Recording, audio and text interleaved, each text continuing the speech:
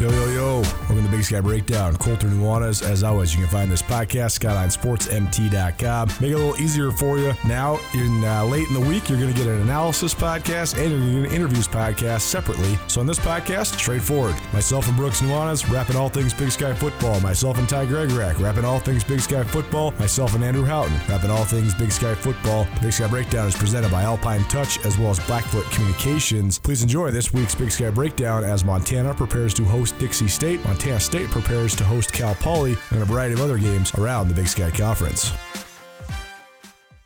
For unquestionably committed coverage of Montana, Montana State, and Big Sky Conference athletics from a homegrown local source, you can count on Skyline Sports. The grassroots news-gathering organization is owned and operated by Colter and Brooks Nuanez, a pair of Missoula natives and University of Montana graduates. For the best sports journalism in the state, you can choose to buy local when you choose to buy Skyline Sports. For $8 a month or $90 a year, you can get the best coverage available at SkylineSportsMT.com. Skyline Sports, every day, every season.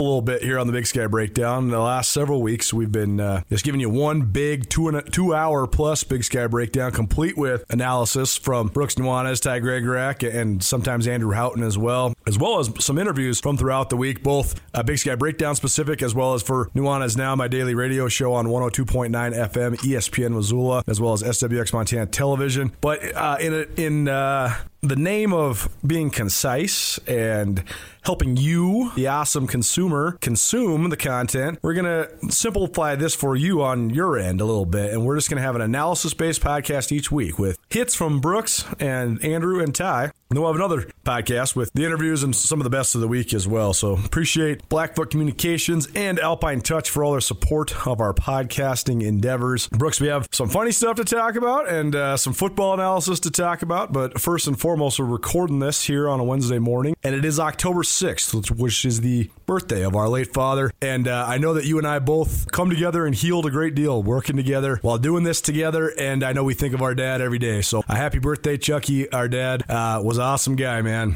We miss him a lot. Yes, certainly. A somber but positive day, right?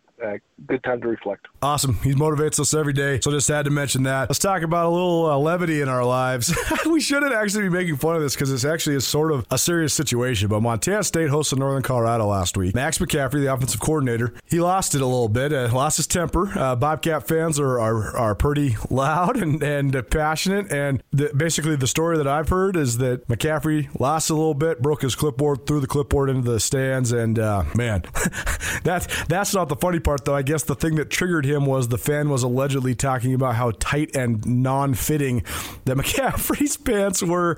So I guess it's never cool for a coach to throw anything into the stands at unsuspecting spectators, but this is getting a lot of traction and a lot of heat on social media, and it's hard to not kind of laugh at this. Yeah, man. I mean, it makes me think of all the famous people that get into these positions. You know, I mean, if this happened at, I don't know, East Tennessee State to some guy that played at Hampton and never coached anywhere else, I mean, it probably wouldn't be a story.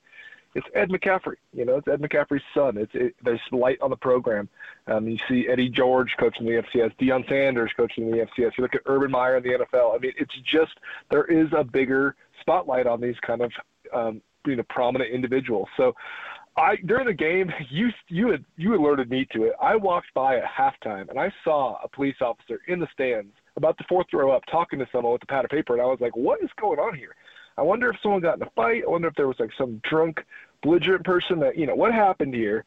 And then about 10 minutes later, you texted me kind of the scenario, and I kind of started to, I'm not a gossip spreader, but I kind of started to show people the text that you had sent me, whether it be a Montana State person or, some other photographer. And God, the sidelines were howling. It was just so funny. But, on Twitter, they've been looking for who has photos of how tight this guy's pants really were to make him freak out like this. I, unfortunately, never really actually identified Max McCaffrey. He kind of was stuck in between, like he hung back a lot. Like he was not out in front like the defensive coordinator was. Him and Ed were both kind of in the background. So it was very interesting to kind of watch. I had my eyes glued on Ed McCaffrey a lot. As you could imagine, hoping to pick up some coaching tendencies, some personality characteristics. None of that really came through. He's pretty nonchalant, never got fired up, gave a lot of fist bumps, never really seemed to be too sad about the beating that they were taking. But I never saw the Max I never saw his pants. I did see the clipboard in some fame or fashion, and hopefully it doesn't get too big because it's not necessarily the most positive. I think that the number one takeaway I have from this is what you just said. It's not the actual specifics of this situation. And I'm not trying to imply that I know what any of these guys think when they take their jobs. But if there is a perception that if you played in the NFL, you played at the highest level, you were an awesome player, you can walk into an FCS school and just turn it around because of who you are, I think you got another thing coming. And again, I'm not implying that that's what Ed McCaffrey or Deion Sanders or Eddie George, any of these guys think. I just find it quite hilarious that these guys take FCS jobs and then get their asses kicked. I think it's a testament to how good the level is, right? Like this is not like some low level of football. You have to be able to come in and have a great program, and I think that there's all these different factors. Like maybe you didn't expect it to be as raucous as it is in Bozeman. Well, guess what? You're playing a game on the road in Montana, in Bozeman or Missoula. It's a real deal atmosphere, and these are real deal football teams. So I think it's just a great affirmation for just how tough it is to win in the FCS. Yeah, and it's not. I mean, everyone calls it FCS now. It's 1AA. It's Division I football. I say on this podcast all the time. These dudes are savages across the board.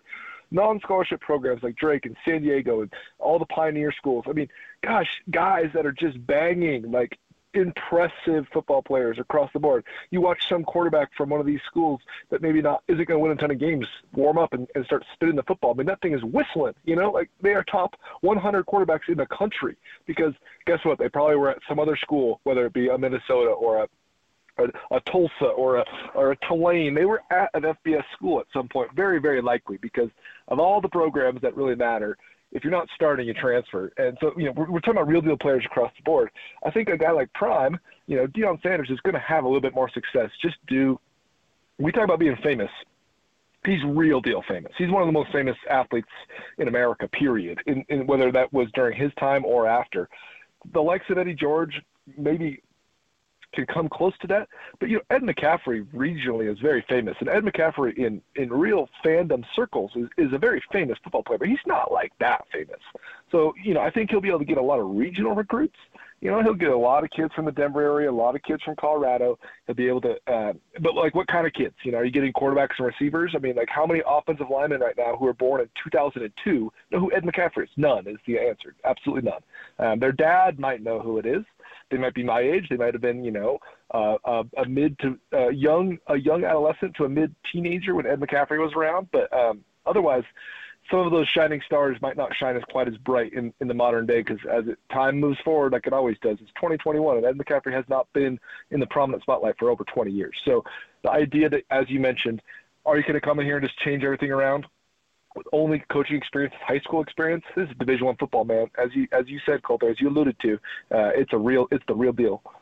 And again, I don't want to dwell on the negatives, but I will say the other perception that I have in the Big Sky Conference thus far, and there's been a lot of conversation and talk about Montana State being very talented, but also playing this soft schedule. I mean, they have gotten a pair of non-scholarship FCS teams in Drake and San Diego at home. They also then got Northern Colorado, who's not good, Cal Poly this week, who's not good. So they have a chance to really gain some momentum. But the other thing I think is there's always the spin of the depth and talent within a league. I think that the Big Sky does have really good talent at the top, but I think that the league, when it once was filled with parity and it once was filled with balance, it's filled with two tiers now. The teams that got it and the teams that don't. There's only a couple, I think, okay teams in the league. I think Portland State could be an okay team, but after Idaho State went and got absolutely drilled at Northern Arizona last week, there's multiple. I think there's like 5 bad teams in this league. And you just wonder what sort of effect that has because on one hand, like the Bobcats right now, they got a chance to build a bunch of momentum and be on potentially and likely a 5-game winning streak as they head down to Weber next week. But all that said, is it testing you to the point you need to prepare for those big-time games? I'm not sure, but I think that we've seen sort of a stratification of the league in a different form or fashion. It's not as deep as it's ever been. In fact, the top half is as good as it's ever been, but the bottom half's also as bad as it's ever been. And I don't know. I actually think that actually might be the better thing for the league just in terms of, I always think that when the 8th best team can knock off the number 2 team, that's going to hurt you on a national level more than just having these collision courses and then the games and the showdowns come down to when the top 3 or top 4 teams play each other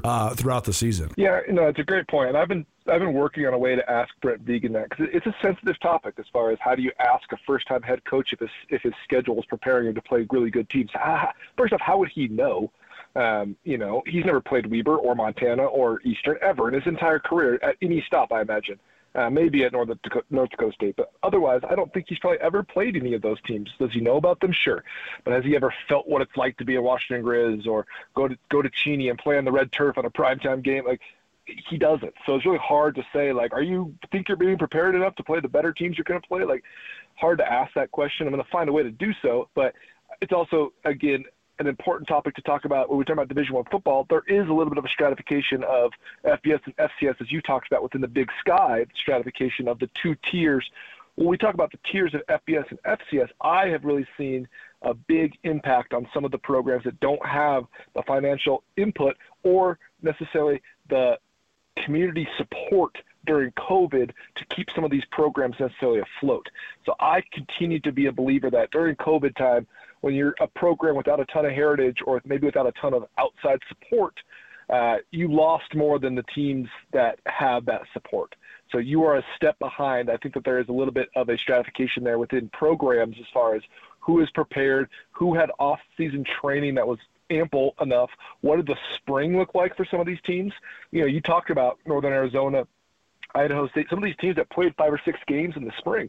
What did the injury toll look like on those teams that had to turn around, have guys have surgery in the summer, and guys that aren't on their roster right now or on their active roster due to those injuries in the spring? I think a ton of that has to do in the FCS. And I think that there is, you know, there's less parity than ever right now due to some of those, the spring schedule and COVID. And I think that not only could you trace it, you could ask a million coaches about it. I think that there's something to be found there. There no question is. I mean, you look at the Big Sky. Let's just run through the teams really quick. We're just talking quarterbacks right now. Eastern Washington still has their quarterback, Eric Barrier, 34-28 against Montana on Saturday. He looked like the best player in the country. He's still rocking and rolling for Eastern. UC Davis, despite the fact that they remain undefeated at 5-0, they're on their third quarterback. Hunter Rodriguez is out. Their backup is out, so they were rolling with a number 3 quarterback against Idaho last week. That's half the reason that they struggled. Montana State, Matt McKay, he's still rolling along. Sacramento State, they have been trying to replace Kevin Thompson, and so they've had a couple guys played, and it's not necessarily because of injury, but they definitely are not necessarily completely solidified at the quarterback position. Montana, Cam Humphrey went out in the end of that Eastern Washington game. He will be out indefinitely. It's going to be the Chris Brown show, at least for the foreseeable future at Montana. Northern Arizona, Keon Woodkey, the Oklahoma State transfer, is out. So is their backup. They were rolling with their number 3 quarterback on Saturday. They still beat Idaho State, drilled Idaho State, in fact. Portland State still got their guy, Davis Alexander. Bronson Barron and his backup at Weber State, both out. Idaho was rolling with C.J. Wilson, their third-string guy, against UC Davis. Cal Poly's played 5 quarterbacks so far this season. Southern Utah still has their guy in Justin Miller, but it hasn't mattered much because they've only won 1 game. In Idaho State, they're on their third guy as well. Tyler Vanderwall is out too. So just at the quarterback position, you're talking about 2/3 of the league. They don't have everybody under center. So of course you got Dylan McCaffrey, who is under center right now for Northern Colorado, but he actually missed part of 1 game, then another whole game earlier this year as well. So pretty much everybody has been affected besides Eastern, Portland State, and Montana State at the quarterback spot already. Yeah, I mean, I'm sure that it's not just quarterback. You know, I mean, we always talk about it's a violent game, but at this level, quarterback is vitally important at all levels. I mean, don't get me wrong. It's important in the modern day game. It's important in the historic. You go back to the 30s and 40s and 50s. I mean, quarterback has always been important. You know, I mean, even teams that need to run it, you got to take the snap. Yeah, I don't know how many people have ever put their hands under center. It ain't easy. When that ball comes back there pretty quick, you better watch those knuckles. I mean, it's not an easy position. It's not easy to hand the ball off, you know. Whether you're talking about you're going outside trap, you're running power, it's not easy to get your drop right and stick that ball right in the running back spot over and over 35, 45, 60 times a game. None of that is easy from the quarterback position, let alone driving the ball downfield, let alone running complex concepts like what Eastern likes to do, let alone actually having the arm talent to throw the football. So there's so much that goes into it, and there's a reason it's so coveted. And as you mentioned, at this level, Colter, we talked about some of the FBS drop-downs, very common, even if it's cross FCS transfers. You get new blood in the program at that position. You get guys to have the opportunity throughout camp. It's not like the third-string quarterback gets more run than the third-string tight end. You know, the third-string quarterback gets a lot more playing time and more emphasis of coaching than a lot of players on the team do. So, you hope everyone can stay healthy because you don't want a team like an Eastern Washington or even look at what's happening to Weber, as you mentioned. A team that was a perennial top 10 team. We've called them the kings of the Big Sky until they are uncrowned on making a good 3 of the last 4 Big Sky championships. A team that is now 1-2, or maybe 2-2. They're struggling, and you hope that it doesn't happen at the top of the league. Alpine Touch has been part of the fabric of Montana for more than 60 years. Decades ago, Russell Street started selling his touch of magic in whitefish. Years later, Alpine Touch's all-purpose seasoning remains a favorite. It's tailgating season, and there's no better way to spice up your grill before a Grizz game than with Alpine Touch. Go to alpinetouch.com now and use the checkout code ESPN10 for a 10% discount on your order. Alpine Touch is here to keep your mouth watering all football season. Alpine Touch, Montana's special spice. Yeah, no question. They did take down Cal Poly last week, so they go into their bye week 2-3 overall, 1-1 in Big Sky Conference play. Montana State coming to town next week. So before we get into some of the stuff from this week's games, because we're talking about a lot of things that have nothing to do with the results of last week or this week, because last week Montana State basically just rolled over Northern Colorado, and this week Montana's got Dixie State and Montana State's got Cal Poly. So a couple other not that interesting contests, but the most interesting contest in the Big Sky Conference to date thus far was Montana at Eastern Washington last Friday night. The numbers are out, 263,000 views on the broadcast, which is about 1/4 of what normal games like this, or I guess FCS games in the past, have gotten. That said, some of those games included teams from pretty high population areas, and they weren't kicking off at 9:30 Eastern time, and it was on a red turf. So a lot of factors here nor there. The game itself was phenomenal. I've said a lot about it already this week on my daily radio show. So Brooks, I'll let you give your take first. Well, the game ended on Sunday. Right. In the East Coast, it kicked off at 10:30. I'm not surprised by those viewership numbers. And as you mentioned, some of the week 0 game, which got a ton of traction. I think it was North Carolina State A&T versus Alcorn, or that game got a ton of traction because it's the first college football game. The FCS kickoff in that week 0. And then Jacksonville State was on another one with Deion Sanders, and Jacksonville's probably one of the top 20 most populated cities in the country. So not surprised by the numbers, but the game itself was certainly darn impressive. I mean, Eastern Washington came out with their hair on fire on defense. I mean, they wanted it, and they wanted it from the jump. And you can't say any less for Montana, who played so darn well on defense as well. Gave up some big shot plays for the first time. Now, that was the thing that we talked about extensively, Colter, was what are they going to do? How much are they going to blitz? How much are they going to bring pressure? Coach Best calls them a 60% pressure team, and they stuck with that. And they played the cards that they have. They did not try to delineate from what their identity has been on defense. But that being said, then you had a couple, one-on-one top, barely any coverage over the top shot plays, some 60-yard completions. I mean, that one to Limu was down to the 4 or 5 yard line where he ended up getting hurt. And that's a big play. That's a 60-yard toss. That's a huge receiving play. The Grizz have not given up anything like that this year, especially to teams like UW, who you look at, and they made them dink and dunk all over the field. They lit them up in the run game, and then they brought pressure on passing downs.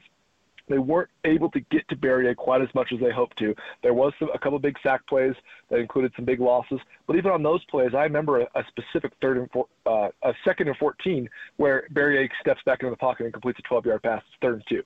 So that sack is completely negated. So both teams played really well on defense. Even though you look at the score being relatively high scoring, I think that's just due to some of the power of the pressure in the situation. It's just how much are they going to start leaning on each other. Some of those emotions tire you out a little bit quicker. You have some of those shot plays or some of those chunk plays.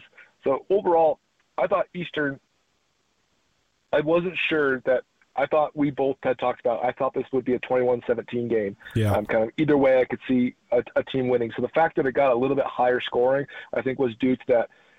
Some of those factors we talked about, the ESPN thing, the late night kickoff, which no one is used to playing that late. Some of the emotions that play into that, I think that led to a little bit higher scoring. And then the Grizz at the very end, they drive down to still have a chance. Chris Brown comes in and throws a pretty darn good ball, and a jump ball, which we have pretty good evidence of, might have and very well could have, maybe should have been caught. What a battle. I was telling the sound guy at Montana State after a Northern Colorado game, I said, I haven't seen a good game in 1,000 days. I really hadn't. Last Cat Grizz that we saw was a blowout one way. I had not seen a very competitive game in a long time, and albeit I was not there, you could feel the energy, you could feel the importance of the game. I was very impressed with Eastern Washington, but not surprised that Eric Berryer was able to be the best player in the game.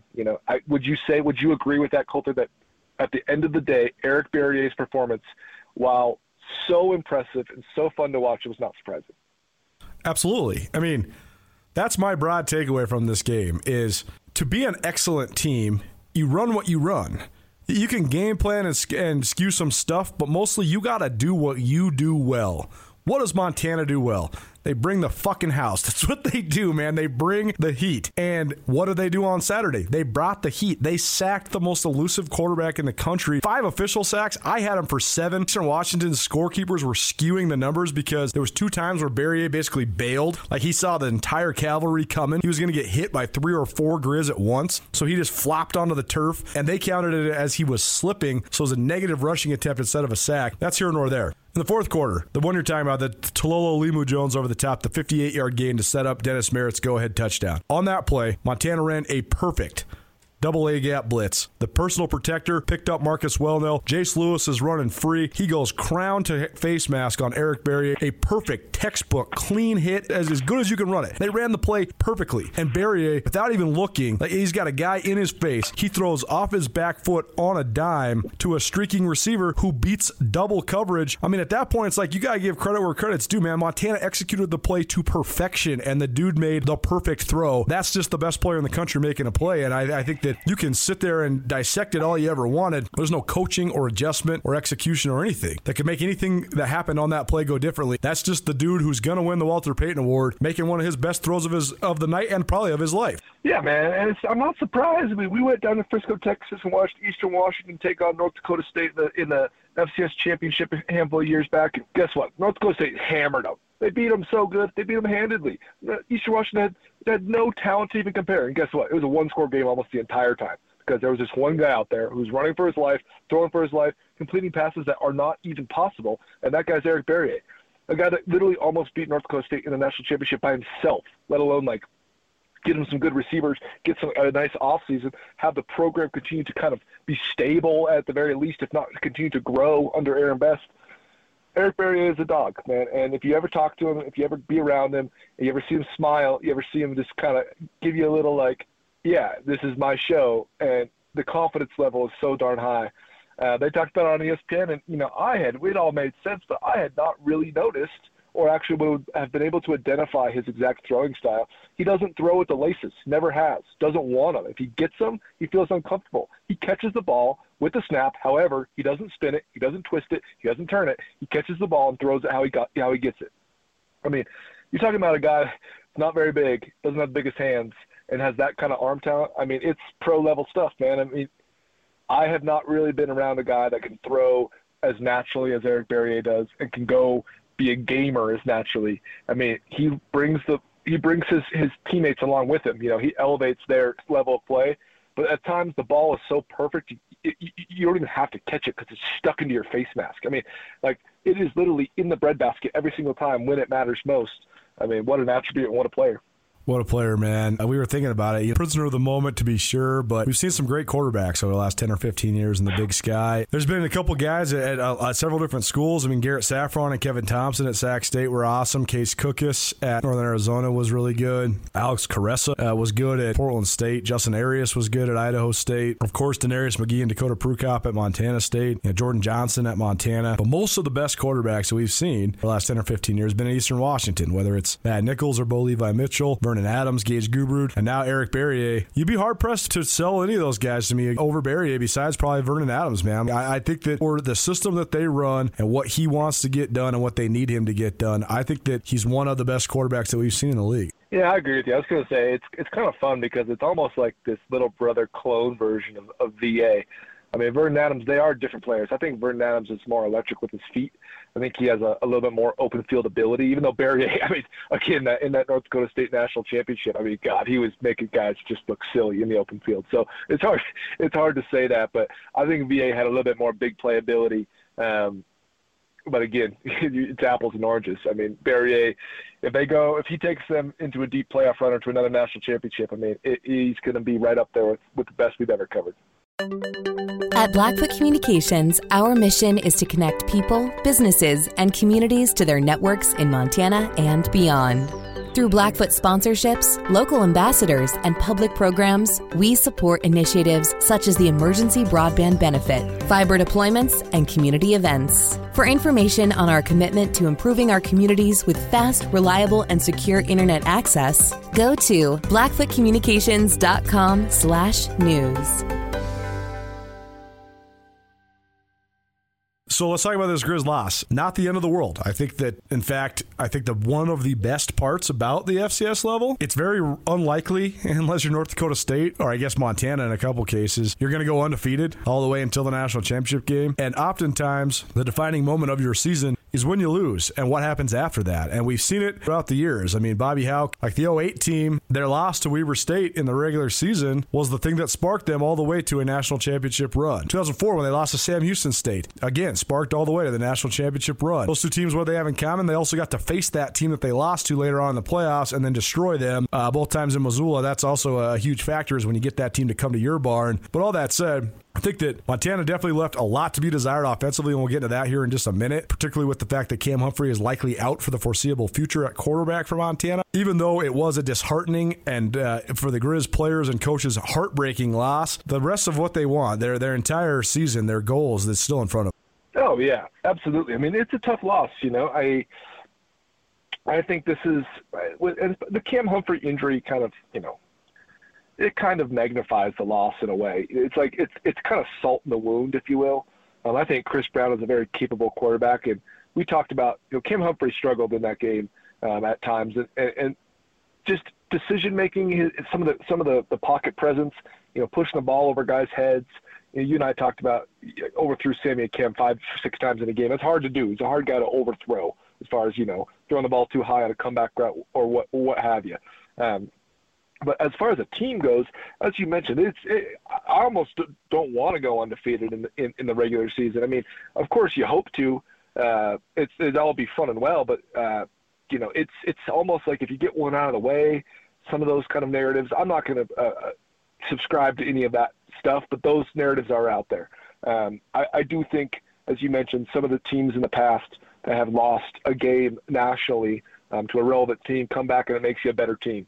You know, kind of, you have to go back to work harder. The goals stay even more prevalent in front of you. So I do think that'll probably be the case for Montana. You mentioned about the FCS goal there. It is not one of the best parts. It's the best part, is that they have a national playoff. I mean, what else matters? Like right now, Clemson lost in the FBS. Clemson lost, I think, week 2. And guess what? Their whole season's over. It's irrelevant. They ended up losing to North Carolina State later because guess what? Nothing matters. This Grizz team could lose again and still make the playoffs and still win a national championship. So all of that being said, it's very important at the FCS level to understand the ramifications of what kind of losses you're taking. A national loss to the 6th overall ranked team on the road, I don't think is that big of a loss. Number 4 versus number 6, when number 6 is at home, I almost think it might as well be 5 versus 5. It's an even matchup in that case. I don't think it's necessarily, you know, it's not a good loss, but by no means is it a bad loss. I do think that the Grizz also fall into a little bit of favor here by getting to play a Dixie State team with a brand new quarterback with Chris Brown under center. Chris Brown will get to have not a warm-up game by any means, because this is an FCS team that's going to play in the WAC next year, a team that has scholarships and a team that has, you know, some regional relevance, and it's not by no means a rollover game, but it's a game that the Grizz will be favored in, and I think that's quite lucky to not have to go into and play Weber State or go have to play a UC Davis this next week, to get a game at home where you are likely favored with a new quarterback. Things are looking up for the Grizz, and also, you know, we've talked a lot about Bobby Houck's motivational tactics, and I don't think that there is, you know, better motivation or a team that will be practicing harder in the coming weeks than this Montana team after facing that loss at Eastern Washington. Well, here's the thing, too, is if they do exactly what they did, especially defensively against Eastern Washington, like if they get 7 sacks and house a kick, they're going to beat every single team in the country besides the one they just lost to, right? 100%. By 2 touchdowns. Exactly. So they just got to keep what they're doing. And that's the thing is, again, you can say that like Eastern showed the one weakness in Montana's defense. Well, the only way you can exploit that weakness is, again, if you have the best quarterback in the country. So, you know, it is an interesting situation. This week against Dixie State, not much to say about it. They're transitioning to the Division I level. The one interesting interesting note is that Paul Peterson is the head coach there. Paul Peterson was the quarterbacks coach and offensive coordinator at Southern Utah when Brad Sorensen was there. When SUU first joined the league, Sorensen then, of course, became a draft pick by the San Diego Chargers. Before then, they moved to L.A. But then Peterson went on to coach as the offensive coordinator at Sac State, and he coached Garrett Safran and DeAndre Carter, some of those great Sac State offenses that had the Hornets knocking on the door of making it to the postseason. But other than that, Montana's a decided favorite against the Trailblazers. Bobcats are also a decided favorite against Cal Poly. I don't really want to spend too much time analyzing this thing, but what did you just think of Montana State last week? Because they won 40-7. They could have won 65-7. They actually shot themselves in the foot in the red zone multiple times. They had to settle for 4 different field goals when they had the ball down in the red zone. Bobcats, they're just kind of humming along. You mentioned that it's kind of interesting to think of a new coaching staff and how do you evaluate, are you getting better while playing overmatched opponents? But I think that we've seen so often there's the cliche, we're going to worry about ourselves. We're going to worry about what we can take care of. And Montana State seems to be living that. It seems to be one of the strengths of Brent Vigen as a head coach in general. And so can't afford to stub your toe with Weber looming in the future. But what do you think? What did you think of the Bobcats last week against Northern Colorado? And what do you think of their prospects this week with Cal Poly coming to town for homecoming? I think it'll be very similar. I think that they'll be a little bit more juiced up to play Cal Poly. They were a little bit sleepy against Northern Colorado. It's hard to blame them. I mean, Northern Colorado came out and didn't have a whole lot going very early. I mean, you could tell kind of from the jump that this team was kind of struggled to manufacture points. And defensively, they might be able to kind of bend, don't break for a moment, but it was going to break inevitably. And it was just an overmatched team. I mean, Northern Colorado, we talk about them being able to get talent, from the metropolitan area, from being in one of the larger areas in the Big Sky Conference. They do have some relevance. They've been able to get transfers at times. This wasn't one of those teams, to be honest. I mean, I saw this as a kind of almost a full rebuild. They only had a couple highlighted players here and there, and this is not a knock on Northern Colorado. I think that they would probably evaluate themselves in a similar way. The quarterback play was not great. The offensive scheme was a little bit disheveled as far as they didn't really have an identity. I'd mentioned to you, Colter, that they kind of came out and they threw the ball the first 3 plays of the game and punted, and their most successful drive was with 5 minutes left in the half, or I guess 7 minutes left in the half, and they ran the ball 8 or 9 times, and drove like 80 yards of the field and had a passing touchdown to cap it. And it was like, you waited till 5 minutes left in the first half to run the football at all to try to establish the run. It seemed like there wasn't a great game plan there. So Northern Colorado overmatched. I think Cal Poly will be in a very similar boat. I think homecoming will get a little bit more juice going within the stadium. The thing about the Bobcats right now is their offense is kind of just a slow roll. They're just churning away yards. There's some shot plays at times, but those shot plays are kind of more like a 30-yard play, not a 60-yard play. They've had some miscues on special teams, which has been interesting. Been trying to figure out kind of what does that look like? How does that balance out? Brent Vigen mentioned this week, a guy like Willie Patterson, Montana State receiver, has been in and out of the punt return position. It seems very odd to they've had 5 punt returns this year. During games, at least 2 guys, or if not 3, return punts. When Coy Steele is healthy, Coy Steele, Willie Patterson, Cam Gardner, every one of them, almost by planning ahead of the game, would all return punts, and it's just like, what? Usually you have 1 punt returner for a reason. Kind of got to get in the flow, play with a little bit of house money when you've had a couple good returns.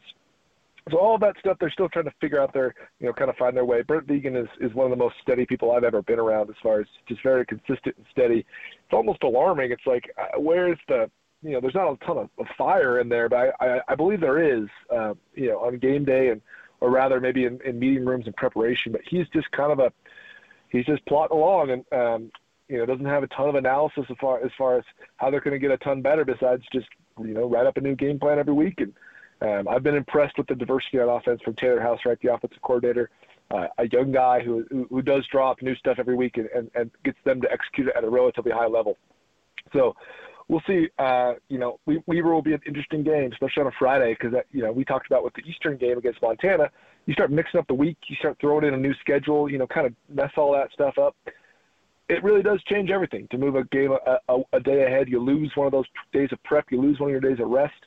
So that Weber game looming, certainly don't want to stub your toe. I I almost think it's impossible to do so this week. Plodding along, it's part of the strategy, and I think that's something that's going to be hard for people to accept, because if you watch these games, Montana State is not really that thrilling or spectacular for the first 3 quarters, but the last 10, 15, 20 minutes of games, they just dominate because of their superior talent, but also because of their superior conditioning, and the fact that their run game just wears you out. Then all of a sudden, Afonso and Elliott just start gashing you play after play after play. So the other thing is, somebody close to the program told me this, and I thought it was a great way of looking at it. They said, don't analyze Brent Vigen as you're analyzing him like a Montanan, because he's at Montana State, and he's acclimating to Montana, but they said just think of him like he's a guy from a small town in Nebraska, because that's what he is. He's from a small town in North Dakota. He's very Midwestern in just his delivery and his deliberate nature and all those things, and so I do think it's just an acclimation process as we continue to learn how to quote-unquote consume a guy like Brent Vigen. Montana State, they haven't done anything that they weren't supposed to do yet. In fact, they are right on track, right on schedule. I don't think you can really ask for much more for the Bobcats.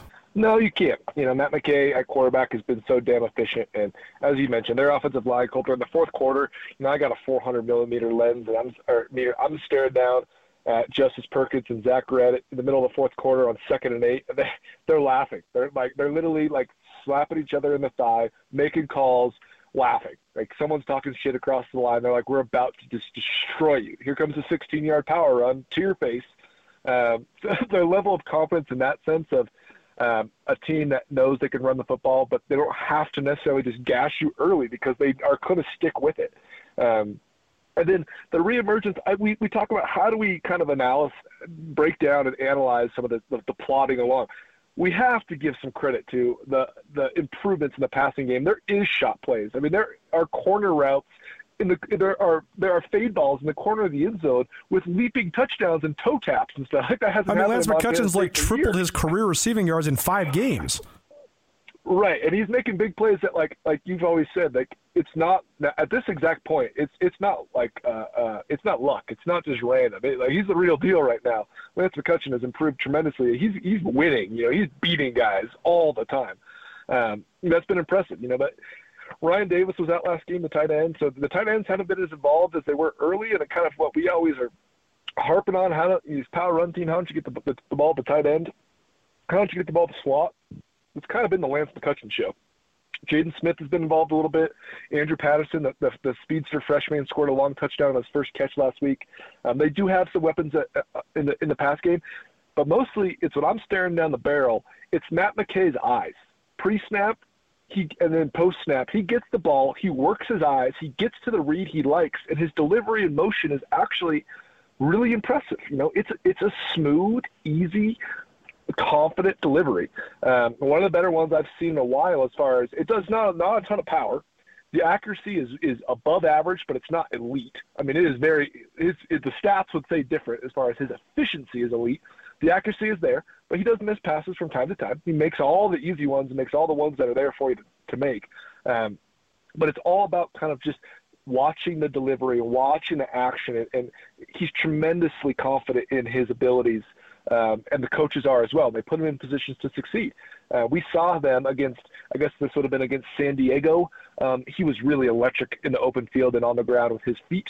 They haven't really showed a bunch of that yet. Again, so I asked Coach Vigen, did you get into different corners of the playbook to try to extend or make teams prepare for more? Did Matt McKay run a bunch this week so teams have to prepare for it? And he said, no, that's not the case. We prepare different every week. Every team gets a different look. We prepare and put in plays that we hope will beat that one team. And it's like, okay, maybe that's the case. But I would imagine at some point Matt McKay, when they start to take away Lance McCutcheon at times, Matt McKay will use his feet more. It'll be important to see against a little bit more light competition or better competition how much he can change the game with his feet, because I do think it's a very important element of what their potential could be. So yeah, it's hard to knock Montana State offensively, even though at times it's not electric. It is very sure-handed, and they definitely have a good thing going.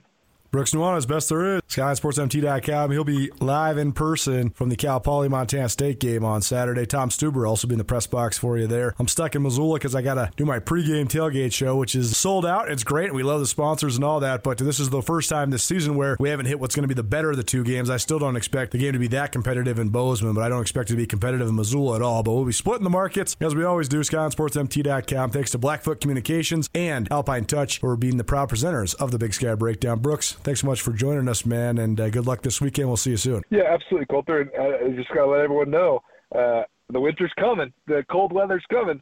So all these factors that we talked about offensively, defensively, home field advantage, we're going to be looking at a late fall football a little bit different. It's always fun to get to this point of the season where we kind of have an idea of what teams look like, and we're going to keep churning away. At Blackfoot Communications, our mission is to connect people, businesses, and communities to their networks in Montana and beyond. Through Blackfoot sponsorships, local ambassadors, and public programs, we support initiatives such as the Emergency Broadband Benefit, fiber deployments, and community events. For information on our commitment to improving our communities with fast, reliable, and secure internet access, go to blackfootcommunications.com/news. Do you want your sports news, commentary, and features from a corporate publication? Would you like to hear it from local experts who have lived in your community their entire lives? At Skyline Sports, Colter and Brooks Nuanez bring more than 2 decades of experience to give you old-school journalism with a new-age presentation at SkylineSportsMT.com. The Nuanez brothers provide knowledge from a family who lives Big Sky Conference athletics every day. For $8 a month or $90 a year, get access to comprehensive college Grizz and Bobcat coverage at SkylineSportsMT.com. Skyline Sports, every day, every season.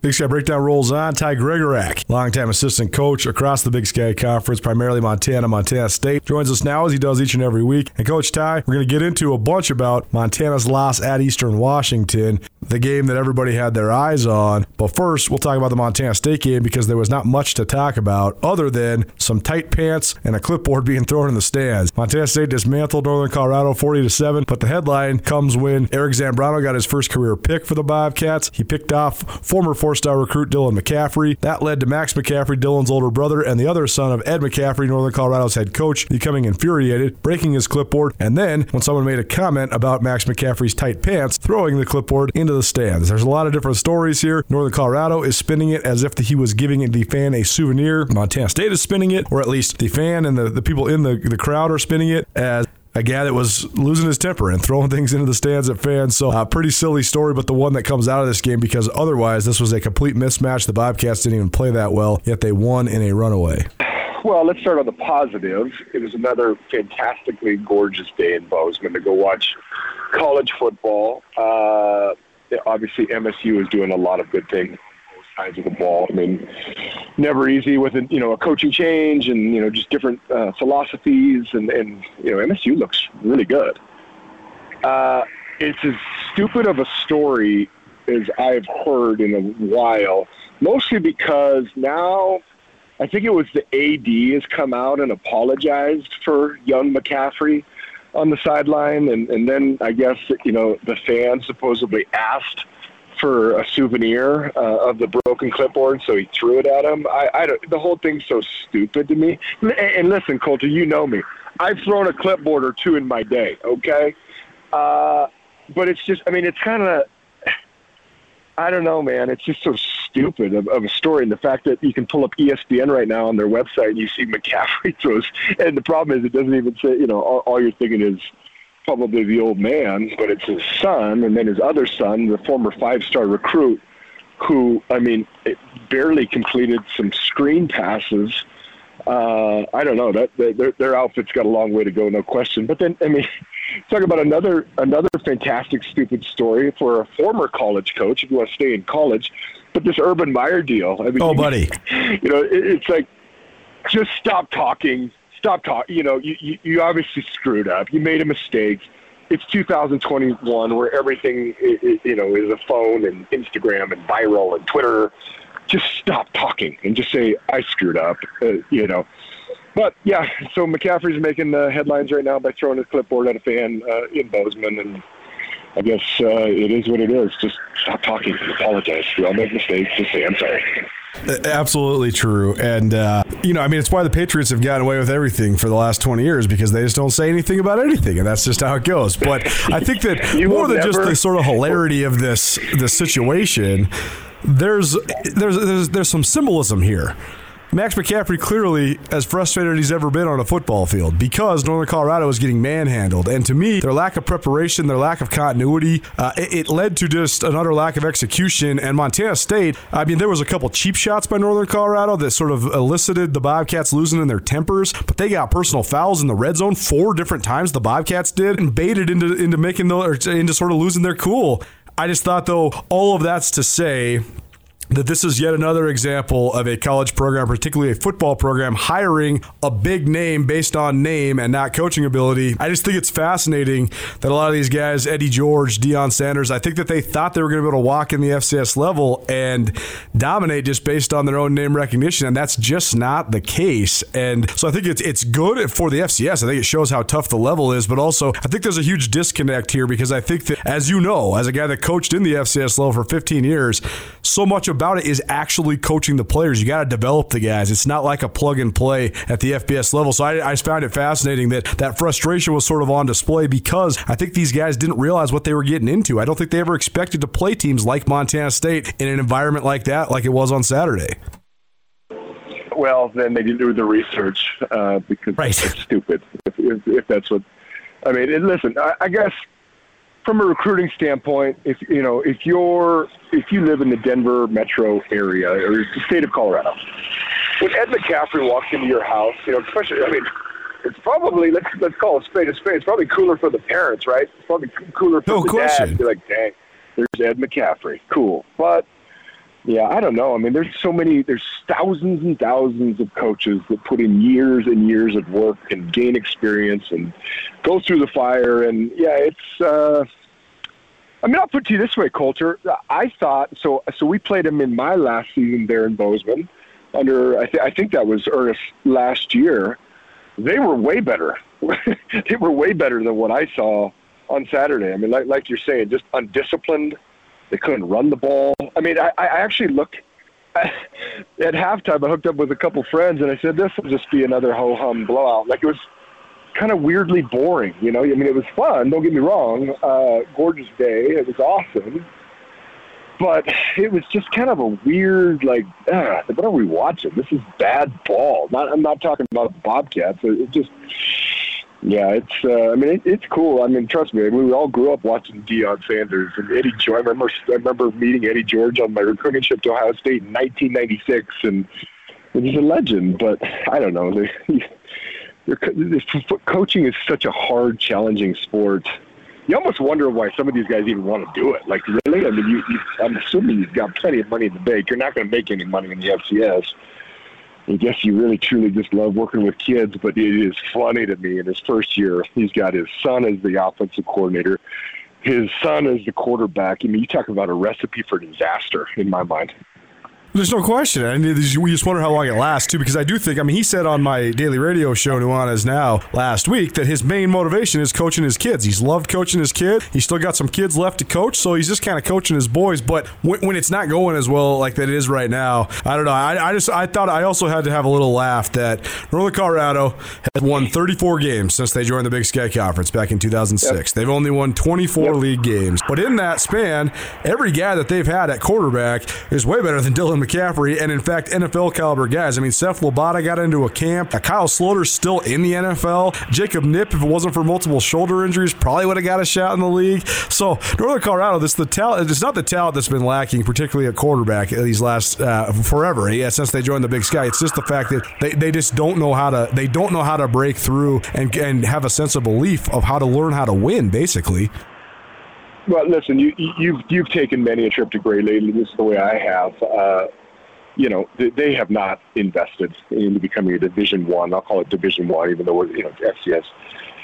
You go to that stadium, Coulter, and what do you see? You see a couple of signs on the scoreboard. It says National Champions. And when they were in Division II, they were really good. Shoot, they produced Joe Glenn, who took that job to become a national championship-winning coach in Missoula. But you look at the stadium, you look at the stands, you look at their giant blow-up bear that looks like a giant beaver of some kind there in the end zone. You just go, oh, okay. I mean, I guess this is another Big Sky school that we get the luxury. I mean, it's bring your own energy, right? And you go to places like that, and you're like, okay, boys, It's going to be quiet. It's going to feel weird. It's going to be different. Bring your own energy because their fan base is just not, what you're going to get in Missoula, Eastern, Bozeman, Weber State, etc. So, yeah, it's a different deal. Well, last question on this game, or just the Cats as a whole, I guess. Montana State, that's their third straight home victory over a completely overmatched opponent. They have a fourth home game against an opponent that they're heavily favored against on Saturday against Cal Poly. On one hand, this is a new coaching staff that's getting a lot of momentum early. I mean, they have a chance to be 5-1 going into next week's game at Weber State. But on the other hand, they haven't really been challenged. They've been rolling teams they're supposed to roll in front of their home crowds on beautiful Bozeman Saturdays. So, where are we at just with the trajectory of the program? I mean, what is Montana State performing up to par, or how do you evaluate that when some of their opponents are so overmatched? Yeah, I think they finally, years into it, I say years into it just because I kind of came onto the scene, or at least actually, caring about MSU football, they finally got a really favorable home schedule. I mean, Coulter, they're not going to be tested this week. Next week at Weber State. But, look at the remaining home schedule. What is it? Idaho. I'm trying to remember off the top of my head, but their home schedule, they will go undefeated at home. That is a fact, just because it is not a very good schedule. That being said, they're playing well. I don't feel like they're ever playing down to the opponent's level, which is, some 18 to 22-year-old guys that you can do that. So, I think they're taking care of business. Their defense is playing really well. Offensively, they're doing some really good things. And, again, Cal Poly's just got a long way to go. There probably is going to be another, ho-hum blowout like I called last week. And but I'll be there watching. Hopefully I get to see Coach Bo and his crew. We'll see. But they're doing the right things.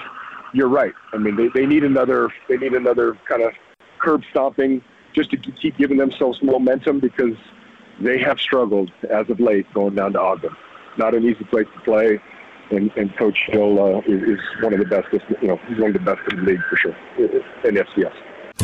Alpine Touch has been part of the fabric of Montana for more than 60 years. Decades ago, Russell Street started selling his touch of magic in whitefish. Years later, Alpine Touch's all-purpose seasoning remains a favorite. It's tailgating season, and there's no better way to spice up your grill before a Grizz game than with Alpine Touch. Go to alpinetouch.com now and use the checkout code ESPN10 for a 10% discount on your order. Alpine Touch is here to keep your mouth watering all football season.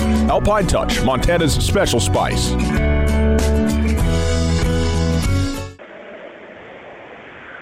Ty Gregorak joining us here on the Big Sky Breakdown. Big Sky Breakdown presented in part by Alpine Touch. Alpine Touch is sponsoring one of my big fall giveaways on Nuanez Now this fall. All you have to do is follow Nuanez Now and Skyline Sports, as well as Alpine Touch and Haymaker Beef on all the variety of social media. Specifically, Instagram is what we're looking for most. But Instagram, Facebook, follow all those places. Skyline Sports, ESPN Missoula, Alpine Touch, Haymaker Beef. And we got a grand prize of a Traeger, a tailgate Traeger smoker for you, a beef box from Haymaker Beef, and a year's supply of Alpine Touch. You can also find all of Alpine Touch's awesome products at alpinetouch.com. Ty, let's talk about the game that most of the eyes around the Big Sky Conference were on. It was actually funny that last week there was no real competitive games in the league besides the one featuring the two highest ranked teams in the league. Eastern Washington takes out Montana 34-28. A ton of details I want to ask you about, but just your broad take on watching the Grizz and the Eagles on ESPN2 on Saturday night. Yeah, I'll start by saying it was an awesome game.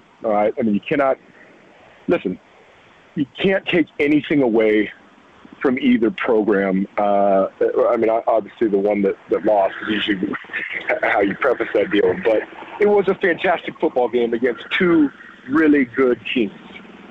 It's crazy to think, and I don't know, I've been all over Hillendale. I'm in Columbus right now at the truck stop.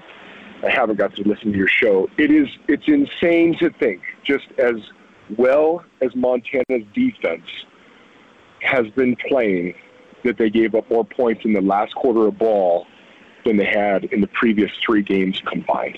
That's crazy. Now, cannot take anything away from Eric Verrier and Eastern's offense and the game itself. I got to tell you, I know you and I were texting, and I stayed up, after midnight watching it. You remember how we ended the show last week? I said, there's going to be a special teams play. I texted you. I'm like, there it was. here we go, and they just couldn't close it out. And again, not to take anything away from Eastern, I felt like Montana did enough to win the game, and obviously did enough to lose the game at the end there. And I honestly, it's tough to put that all in the defense here in the fourth quarter, because I mean they did do some really good things. You know, and offensively, I mean, you watch the game, and I know you've probably been analyzing it the last few days. You know, offensively, they just kind of went into a rut and I think put their team in some really tough situations. And obviously the quarterback getting dinged up, and I'm not totally sure what his status is, or if they've even announced that, if he's out for the game or not. But, you know, it was, you know, a couple top 10 teams duking it out late. I mean, that's a late game now. I mean, I'm assuming, just going back to history's fast, I mean, they're not chartering a plane for that deal. So that's a bus trip, and that had to have been a very, very long night / early morning for the Grizzlies to come back to Missoula. Fantastic game. And as I told Candace the next morning, because she went to bed, you know, hours before, I said, hey, listen, if those two keep doing what they're doing, and, you know, if obviously Montana, I won't say right now on October 6th that they have to run the table, but, you know, assuming they both keep doing what they're doing, there's a heck of a shot that they'll see each other again, you know, come November or early December.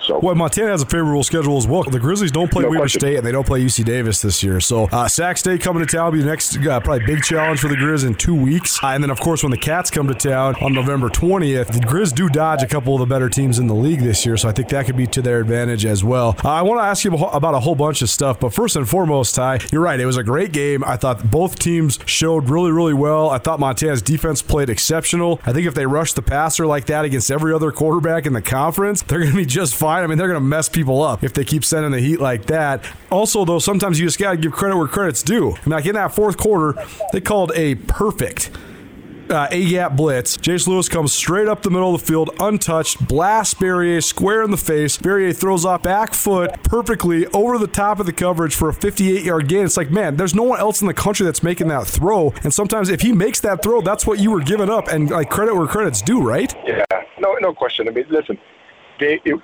was a fantastic game, and you're right. I thought Montana defense played really well too. You know, that 24 points here in the fourth quarter. I mean, you can dissect that and how those points occurred. But yeah, I mean, again, like I told you last week, it's, you know, you put on the film and you go, you know, okay, this guy's good. I've evaluated and seen better already in the few weeks prior. Maybe not, but I mean, he just makes plays and.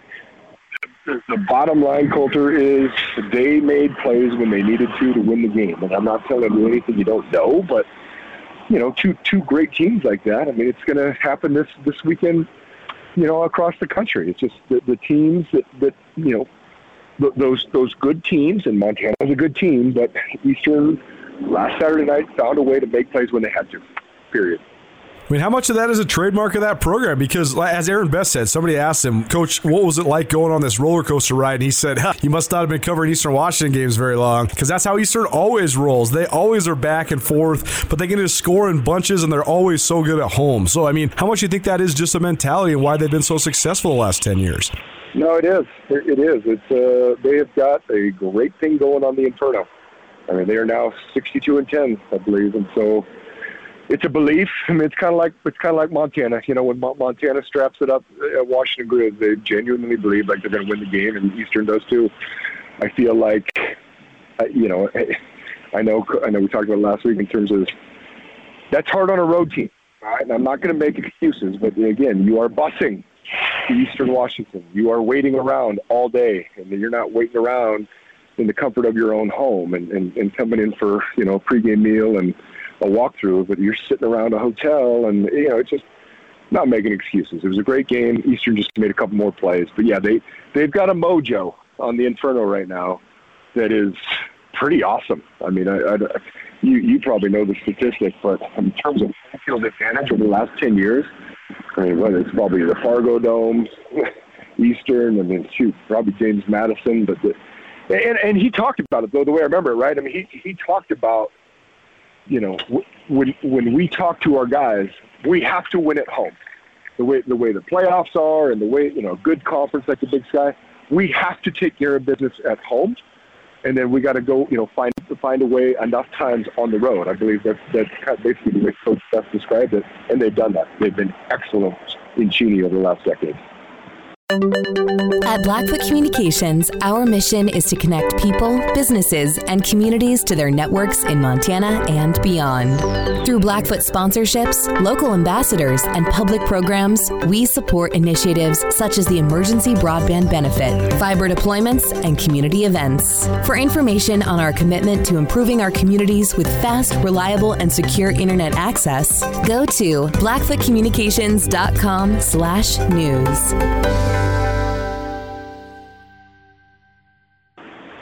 I want to ask you about the night game dynamic, because we were talking about this last week, but that's 3 night games and 4 games for the Grizz, and I would assume that they're probably doing most of their stuff in the morning into obviously early afternoon. I know they practice in the afternoons, but that's not in the evening. I mean, is there any validity to that? I mean, the circadian rhythms being off, or the fact that, playing at 8:30 at night is significantly later than Montana's used to playing football? Right. Yeah, I know. I can't say, I don't want to make excuses for Montana's football program right now, but it is different. Yes, I mean you're just not used to it. But now their juices were flowing, and again, it was a good game. It was a very good game. I mean, Montana did enough things to probably get out of Cheney with the win. Unfortunately, they did enough there, especially in that last quarter, to get the loss. But yeah, it is different, man. I'm just telling you, especially on the road. It's one thing to sit around Missoula all day, and I mean, again, they're in the comfort of their own home or apartment, but the coaches will bring them in. It's not like they're just like, hey, boys, we'll see you tonight. No. They come in for a good pregame, and then they'll do a walkthrough and some video. Then they'll let them go home for a bit, go watch some college football in their own homes. Now, I don't know how much that has changed since they put in the Champion Center, which, actually has space and comfort and stuff for guys to lounge around and chill out a bit, but it is definitely a different feeling. And I'll be honest, I mean, it's a different feeling just playing at night than the day. I mean, the lights, they're different. It's 8:30 Montana time. That, I mean, that's pretty late. That is late. But again, can't make excuses. They were ready to play. They were ready to play. They just lost to a good team. They keep doing things the way they're doing. Maybe they'll see them again and try to get some revenge. No question. What do you think of just the arc of the rest of the season now for the Grizzlies? Because this was actually reminiscent to me of a couple different occasions that I can remember with Coach Houck-led Grizz teams. In 2004, when you were on the staff, I know you guys lost to Sam Houston, came back, got them in the playoffs. 2008, on the soggy, rainy day in Weber State. Then they get Weber back in the playoffs in Missoula. And the Grizz have been here before. Coach Houck specifically has been here before. Yep. So, I mean, I thought of those 2 games. But even though this was a heartbreaking loss on national TV, that was, by the way, Cole Grossman was 2 inches away from catching that ball. But regardless, the season's not lost for Montana. In fact, this could be a springboard for them for the rest of the season. Totally agree. I mean, we even in more recent days, you remember Coach Blues last year, right? We dropped a really good game to Sacramento State, and then went on a heck of a run, a touchdown away from going back to a national championship there. So, I absolutely feel like he'll use this to fuel him. That's a great example of the 2004 season, in which we had a really good football team, just the way Montana has a really good football team now. We go on the road, a night game in Texas, different time zones, lose to a very good team. We both take care of business, get them back up in Missoula, and I think we whipped them pretty good, the way I remember it.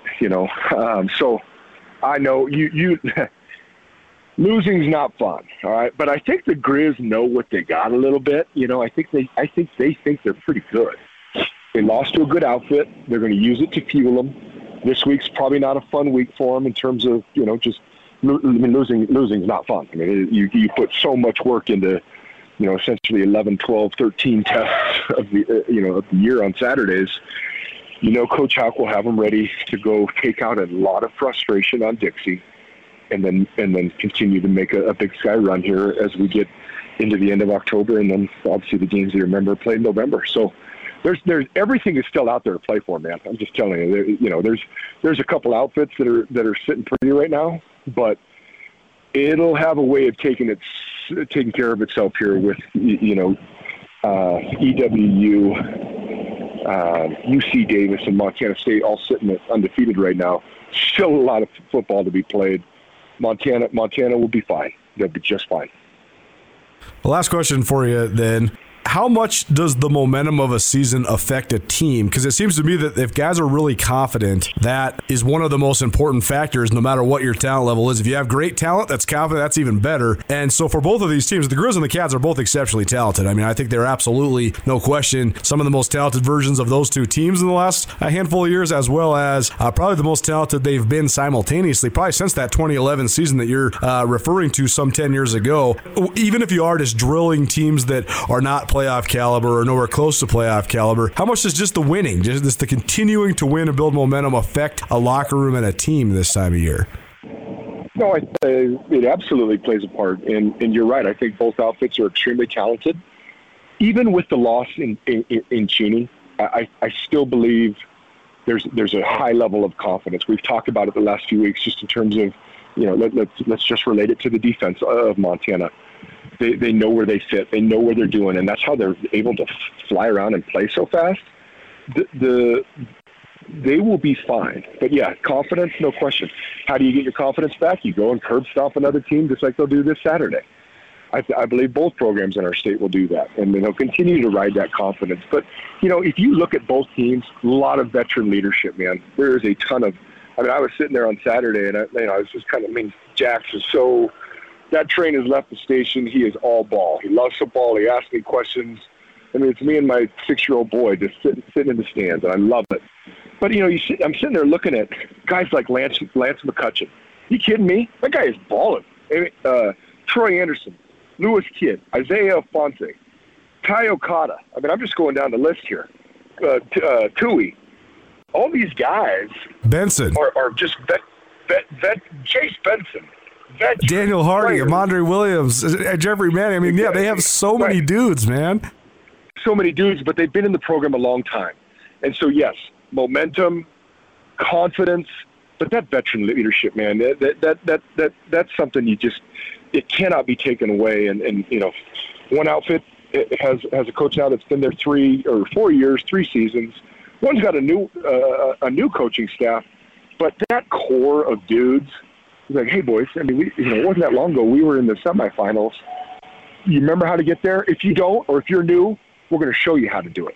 And a lot of those guys over in Missoula, I mean, I look at the core of that team. There's a lot of veteran players that are still hungry to get past the quarters, in which they were a year and a half ago. They know how to get there. Coach Houck is absolutely the guy in terms of knowing the recipe for success and how to get playoff run type teams going, especially this time of year, October, as we start getting in the middle of October. I mean, I'm fired up, honestly. I get fired up talking to you because I cannot wait to see how the season plays out. Because, in my mind, there's still some giant question marks. How good is UC Davis? What's Weber State? Who truly is Weber this year? I think it's going to be a fantastic month and a half left of conference play. Definitely some collision courses on the horizon. Montana State's going to head to Cheney, and they also head to Missoula, so those will be pivotal games to watch. They also still have to make a trip to Weber as well. Davis, they won at Weber. They skipped pretty much everybody else in the league this year, so maybe it takes a Sac State knocking off Davis. We'll see, but definitely some collision courses, particularly between the two teams in the state of Montana, and that's going to make it really fun. Ty Gregorak, longtime coach and contributor here on the Big Sky Breakdown, joining us. Thanks so much, Coach Ty. We appreciate it, and keep on driving safe on your travels as you head back from the east. I appreciate it, Coulter. Always great to talk to you. Enjoy the rest of your week, and look forward to catching up next week. Hey, even on the next level, right? The next level of ball, man. Iowa, Penn State. I mean, we got some fun ball to watch this weekend, Coulter, and I'm sure there'll be plenty to talk about next week. For unquestionably committed coverage of Montana, Montana State, and Big Sky Conference athletics from a homegrown local source, you can count on Skyline Sports. The grassroots news gathering organization is owned and operated by Coulter and Brooks Nuanez, a pair of Missoula natives and University of Montana graduates. For the best sports journalism in the state, you can choose to buy local when you choose to buy Skyline Sports. For $8 a month or $90 a year, you can get the best coverage available at SkylineSportsMT.com. Skyline Sports, every day, every season. Big Sky Breakdown rolls on. Hope you like the new format. Going to give you all the interviews on either Thursday or Friday, either Thursday evening or Friday morning, but we'll have a Thursday afternoon more analysis-based podcast with just myself and Brooks Nuanez, Andrew Houghton, Ty Gregorak, joined now by Andrew Houghton, Skyline Sports, as well as ESPN Missoula. And I feel like I've talked so much about our trip to Cheney and the epic game we watched, 34-28 between Montana and Eastern Washington. The Eagles come out on top on the Inferno, and that's been pretty commonplace since they started playing on the Red. But you'd never been there before. I've covered probably 24 games there. You'd never been there before. So what did you think of Cheney? I liked it. Well, the only part of Cheney that I saw was the football stadium, right? For one thing, right, which probably contributes to that opinion. And the Safeway, right? Exactly, the Safeway parking lot. Yeah, exactly. I liked it. I thought it was a sweet atmosphere and environment for a football game. It's different. It's unique. I mean, everybody complains about the red turf. I kind of thought it was cool. Like I said, I mean, it's not that I would want to watch a game there every week. For a one-off where they had a pretty good crowd and the game was hyped up, I really enjoyed it. It's interesting because they had a decent crowd. I thought the crowd would be better. Only because I've seen games there where the crowd has been better. I don't know if it was because it was late or what the deal was, but I did think it would be a little bit more than what they had. But from being around town the last couple of days, I talked to some people that were on the sidelines involved with the Grizz, and they said that the fans were definitely super into it, super filled with vitriol. I mean, screaming at them, throwing stuff at them, spitting at them. So I'm not condoning that sort of activity, but, I mean, that is the passion that exists in college football. So Eastern fans, they were bringing it. Yeah, that's the feeling that I got. I mean, they started off loud. They stayed loud even when Montana was, threatening to take over the game, and sort of it looked like it was all Grizzlies for a while. Let's talk about the actual action on the field. What did you think of the way it played out? And this is one of those times where I was wrong and you were right. You kind of thought that it was going to go down like it did, and Eastern Washington, they make a few more plays at the end and they outlast Montana. Yeah, I think going into the game, the thing that I was always pushing when we were arguing is that Eastern Washington was going to win some of those one-on-one matchups on the outside. Just it was going to happen more than it had ever happened to Montana this year. And then I didn't know if it was going to happen enough, but I thought that it was going to happen enough to make it a good game. Yes.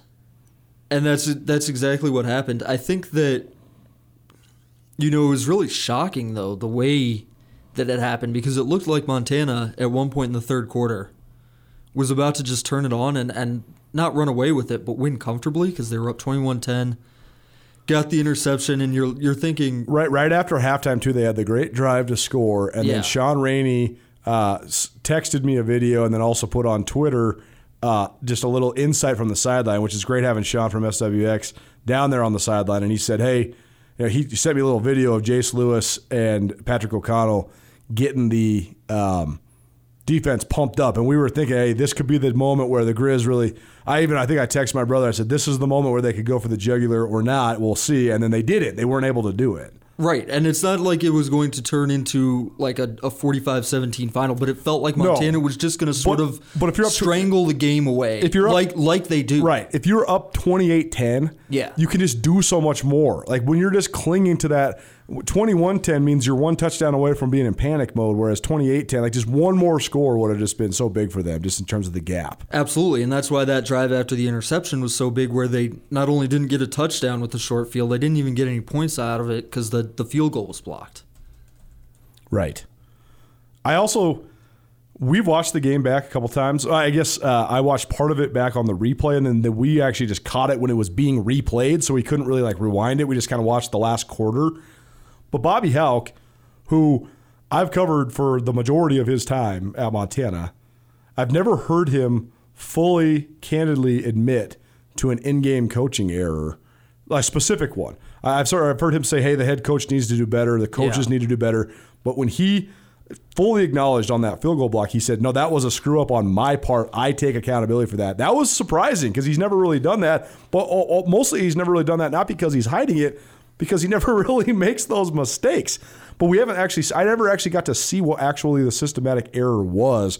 But I thought that was fascinating that, Montana has been so good on special teams, but a special teams error probably did have at least a little influence on the final result. I thought that was really interesting, too, that he said that in the press conference. I wonder how much of that is just him realizing. I mean, you always see coaches say, This big mistake came down to me at the end, and part of it is just like they're trying to protect their players. Sure. I wonder how much he is trying to protect Kevin Macias a little bit and keep his confidence up, because he's made a lot of kicks, but he's also on all the long field goals. He hasn't made a long field goal this year. He hasn't made a kick longer than 26 yards. And they're going to need that, especially with the way that their offense is progressing or regressing or whatever you want to say. Exactly. It doesn't seem like a Bobby Hauck thing to step in front of him and say that was my fault, but it's a really common head coaching thing. Like Andy Reid does this all the time in the NFL. It's just weird to see Bobby do it if that's what he was doing a little bit. Totally. No question. I also thought that this game came down to a couple factors. There's always so much to analyze from football games, but I actually thought this one was more cut and dry than most, only because you saw both teams do what they do really well. Eastern played really well on offense. Their best player on offense, Eric Berry, played outstanding. Montana played really well on defense. One of their best players on defense, Jace Lewis, played outstanding. Marcus Wellnell played outstanding. Patrick O'Connell was sort of negated. Part of that is because he got hurt. He smashed his hand. He kept playing, but I think he was a little bit hindered by that. But strength versus strength, to be sure. But I think that this game came down to three factors. I thought Berrier was the best player on the field. That's the number one factor. He made a couple throws that you just really can't defend. I also thought that Montana played well enough defensively and on special teams. And as you heard from Ty Gregorak, former Montana coach earlier, he was texting me during the game. He said, hey, you watch this. They're down. They're going to get a stop. They're going to bust a special teams play, and then we'll see what happens. And they did that, but then they couldn't rally all the way back. But Montana played well enough defensively and on special teams. But then the reason that they were not able to come out on top was two factors. One, I thought the quarterback play for Montana was subpar, and I thought that what I assumed was going to be a drastic advantage in coaching for Montana was not the case. I thought Eastern Washington, Aaron Best and his staff went absolutely toe-to-toe with Bobby Hauck, and in some ways actually even won the coaching battle. What impressed me the most about Aaron Best and Eastern Washington's coaching staff in that game was not even the scheme stuff that they were doing. It's not like the getting their players fired up and stuff, although that was really impressive, especially on defense. It was just that they were able to trust what they were doing. Montana's defense had the upper hand in the first half of that game. They were getting home on Eric Berrier to the point where even the best quarterback in the country was, he looked lost out there. He was trying to Russell Wilson spin away from these blitzes and just tripping and falling, and it didn't look very good. But that Eastern Washington coaching staff kept trusting their offensive game plan. They kept dialing up deep shots, which is so tough to do when your quarterback's been sacked 5 or 6 times in the first half, right? It's so easy to just go away from that and say, we're just going to run screens, we're going to run slants the rest of the game. They didn't do that, and in the second half it paid off, obviously. But it takes a lot of guts to make that call, and that's what impressed me the most. It does take a lot of guts. I also think, though, sometimes the strategic element of football convolutes and complicates things too much. At the end of the day, you should just try to get the best player the ball. Right. You do this, I do this. You do this, I do this. Well, if you blitz 6 or 7 guys, I'm going to do this. And I'm going to trust my guy to take the hit and make the throw. And that's really what it came down to, was Berrier got smashed a couple times and made perfect throws. And, at some point, you just got to tip your hat, credit where credit's due. Right, but so many coaches wouldn't trust him to do that in the second half after what had happened in the first half. I will say I have been down on Eastern Washington because I just think that across the board their talent's just not quite as good as it was. Part of that's just because I don't know if you're going to get talent as good as they had, because they had such a great team in 2015, 2016, last couple of years under Bo Baldwin. But the other thing is that they had the reins on Berrier, and they seem to have taken the reins off. They were almost trying to mitigate him so that he wouldn't get hurt or be too risky last year in preparation now for this year, where they know this is it. Let's let it all hang out. And that was another change that I saw that I think that makes them a true contender in the Big Sky and on the national stage, because when they were corralling him, that he can't do what he does best, and when they let him let it rip, that's what he does better than anybody. It's the easiest thing in the world to do, is trust your players, but it's so hard for so many coaching staff because it takes the agency, it takes the power away from the coaching staff. Totally. And so many coaches head coaches, especially, even at this level, have gotten to where they are by just believing in themselves and having so much confidence in themselves and their schemes and what they do that it's difficult for a lot of them to do that and to cede power and agency to the players. Of course, when you have Eric Berrier, that's of course the best thing to do. I think there are a lot of coaches who wouldn't have done that, though. True. Absolutely. And that's getting a little philosophical here in a way that doesn't really analyze, the game on Saturday, but I just think that's kind of impressive. It's a really good point. I think that the other thing, though, is that although so many people that follow the Big Sky Conference and the FCS take such great pride in the differences between the FCS and the FBS, FCS fans are always touting the more wholesome nature of the sport, the great stories of guys that go from walk-ons to stars, the playoff scenario, the existence of a true playoff. Right. It allows them to sort of frame it as the greatest meritocracy of all. Right. Because there is the playoff at the end of the year. Absolutely. But also football fans across the country, even if they are first and foremost Big Sky and or FCS fans, still get inundated by the narratives that exist at big-time college football. And I think that fan bases and followers and people listening to this podcast oftentimes think, oh, man, we just lost a nationally televised – I'm talking from the Grizz perspective. We just lost a nationally televised game to one of our rivals. What are we going to do now? It derailed, blah, blah, blah.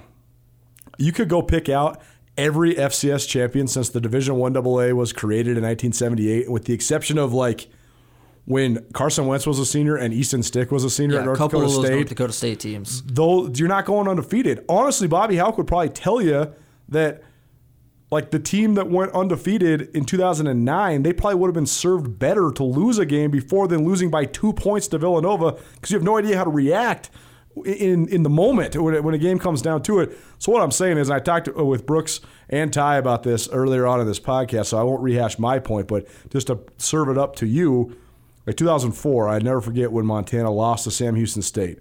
They got Sam Houston State back. This is the same situation. They went to Texas. They lost under the lights in Huntsville in a night game, and it wasn't really nearly as close as what Saturday's game was. I think the final score was 41-24. That Grizz team didn't lose again. 2008, the Grizz go and lose a rainy one in Weber State. That was their only conference loss the last 4 years of Bobby Hauck's tenure. Weber comes back to Missoula in the playoffs, and Montana beats them to go to national championship game. So what I'm saying is, oftentimes, a loss can be your launch point. No, and Bobby Hauck understands this better than maybe anybody else in the country because of the examples that you've given and just because he's been around it for so long. I mean, Bobby Hauck understands when the important games are. And it's just this loss is demoralizing potentially. Yeah. It's not good. But this game doesn't really matter when you come down to the end of the year. Well, particularly if you don't get beat twice, right? Montana has a easy game this week against Dixie State. I mean, Montana has 6 easy games in a row after this. Montana's going to win 6 in a row heading into that Montana State game at the end of the year. From a coaching perspective, one of the most challenging things is when you're rolling people saying, guys, we still need to get better at this. We still need to get better at this. This is a weakness. This is a weakness. This loss puts their weaknesses on full display. And if you know anything about this team and these coaches, they're going to want to fix this. But it also gives them motivation. It gives them a talking point, right? We got to be better on first downs on offense. We got to be better in contain on defense. Whatever it is, it gives. I agree with you, and now you have film that you can point to on every single one of those points because there is a lot of things that they did wrong, and you can go back and say, well, if we had done this better, we wouldn't have lost that game, and you can remember how that felt, and you don't want to be there again. I completely agree with you. I guess the counter argument would be that now you have to build up that momentum again. And I don't think they're going to have a problem doing that because, like I said, I mean, their schedule is just tissue paper soft from here until the end of the season when they play Montana State. But, I mean, that high of that 3-game winning streak and the Washington win and, climbing up the polls and everybody's feeling great again, that's not nothing, and it gets washed away now, and you have to sort of try to rebuild that before the end of the season. And that's the thing you have to battle the most is there's so many fans of the program in Montana, but the difference between the really engaged fan that's listening to all these Big Sky breakdowns and reading all the Skyline Sports articles and reading the Missoulian and reading the 406 MT Sports and all this stuff, and the people that just follow it pretty good, but they don't know the ins and outs. Like, I walked into one of my favorite watering holes last night after a late night here editing some stuff, and a couple guys that I kind of are acquaintances. I wouldn't say they're my friends. I don't even know their names, but they know who I am, and they're like, first thing they said to me was, bro, how do we beat Washington and lose to Eastern Washington? Like, that's a thing, you know? Yeah. Just the common person doesn't understand, like, well, Eastern Washington's actually better than Washington. They would probably beat Washington too. But you're right. They just have to now get weighed down by the momentum that they had built up and have that weigh them down moving forward. I want to ask you this, because you mentioned the fact that they have a paper-thin schedule after this. And I will say that probably Sac State's going to have something to say about that. I think Sac State will be better than what people expect, but Montana will still be a definitive favorite in that game, no question, especially at home. But my question for you is this.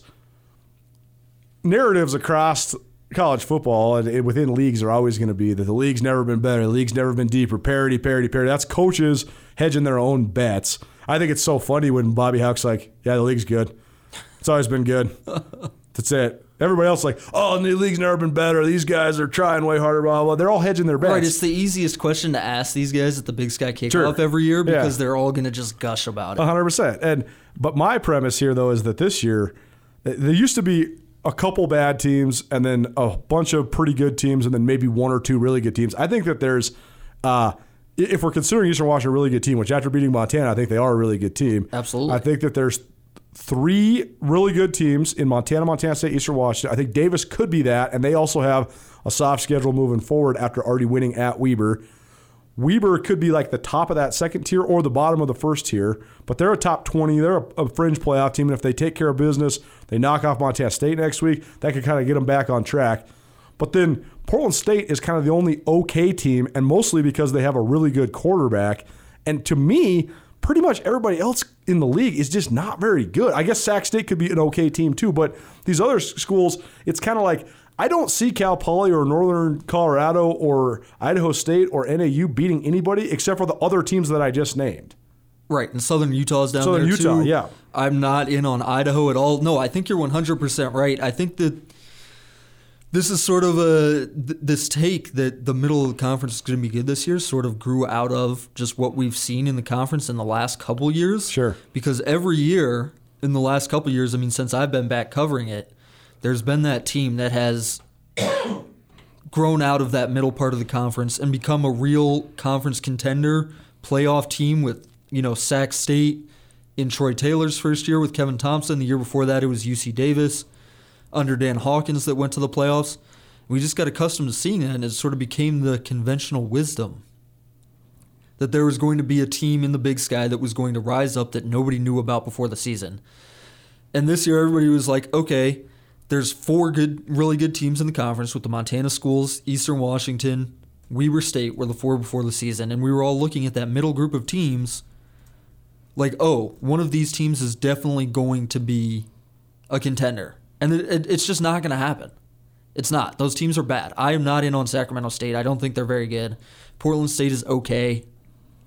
Everybody else in the conference is bad. The way that the conference race is almost always determined because of the stupid, uneven schedule is that team that comes up and bites you when you go to their place because you had a hard travel or you're coming off a weird game. Cal Poly not running the triple option actually has a profound effect on the league from a week-to-week spectrum. Yeah. Because oftentimes, like, let's say you played Eastern Washington the week before and then you have to go to San Luis Obispo.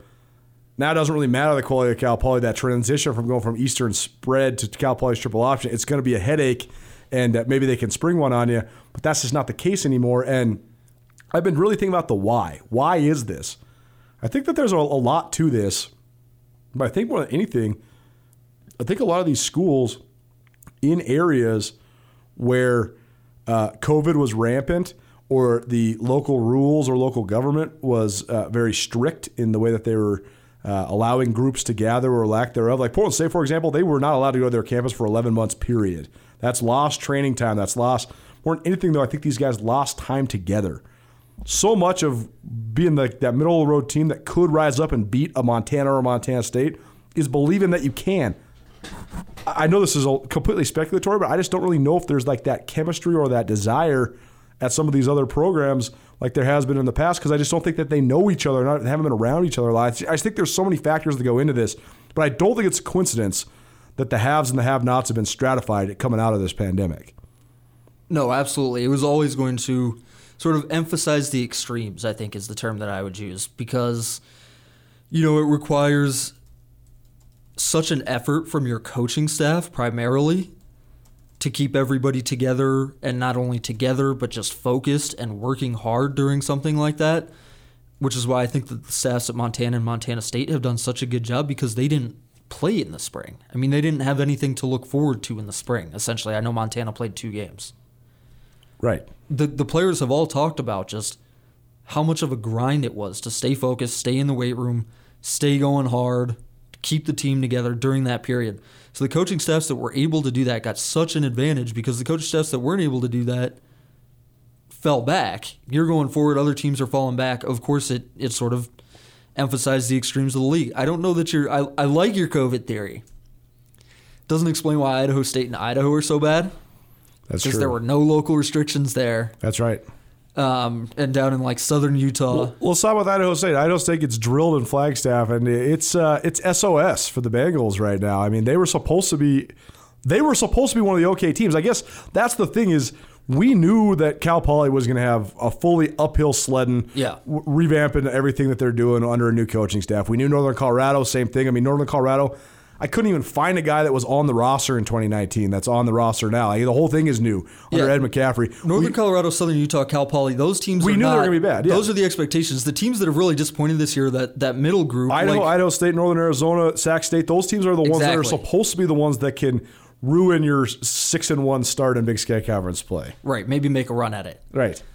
Yeah, Idaho State, things are not super great there right now. I think that the Northern Arizona game sort of was the one where you're looking at it and you're like, this is the game that they have to win. I mean, their early schedule was really tough, and you can take positives out of that. And this is one of Rob Fennessy's biggest things. When I was on the beat there, I mean, he tries to take positives out of games, and some people call that making excuses, whatever. They played well against a really good North Dakota team in the opener. They lost by a fair amount, but they played well, I thought. Sure. You go to Nevada, okay, you lose by a lot. Northern Arizona, I mean, I don't care like what the circumstances are. You don't have your quarterback. You don't have your top 2 running backs.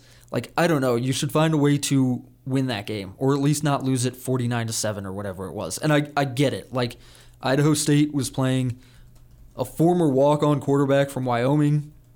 They were playing a linebacker and a true freshman at running back. Like, there are mitigating circumstances there, but that's just so bad. It is. It is. And now there's issues there, because Tanner Connor, the great wide receiver down at Idaho State, came out and said, we're all frustrated with the offense, or that he was frustrated with the offense at least, which is hard to argue against when you score 7 points. I mean, you score on your first drive against Northern Arizona, you don't score after that. Yeah. Tanner Connor is a guy who I have argued for strenuously is like legitimately one of the best 3 receivers in the league. He's really good. As an actual NFL prospect, I think he's got at most like 65 yards in a game this year. Right. So unsurprising that he's frustrated. Rob Fennessy came back in his press conference a couple days after, says, well, no, the system is not the issue. We know we have a good system. We know it works. The execution needs to be better. So now there's some push and pull there. I think this season, I mean, they just might be the worst team in the league, which is not something that I saw coming, and maybe a lot of the hype around them before the season was just me, who had been down there and thought that they had some talent on that team, and I was sort of pushing them, and I was drinking the Rob Fennessy Kool-Aid a little bit, and I'd seen them play in the spring. They played well in the spring. For sure. I would just wonder also, all of the pandemic factors and all of the stuff we're talking about, all that aside, what if this is just a re-stratification that is a return to the mean, a return to normalcy? Because when the Big Sky first expanded in 2012, we saw every team get a seat at the table for a brief moment in time. Idaho State almost made the playoffs in 2014.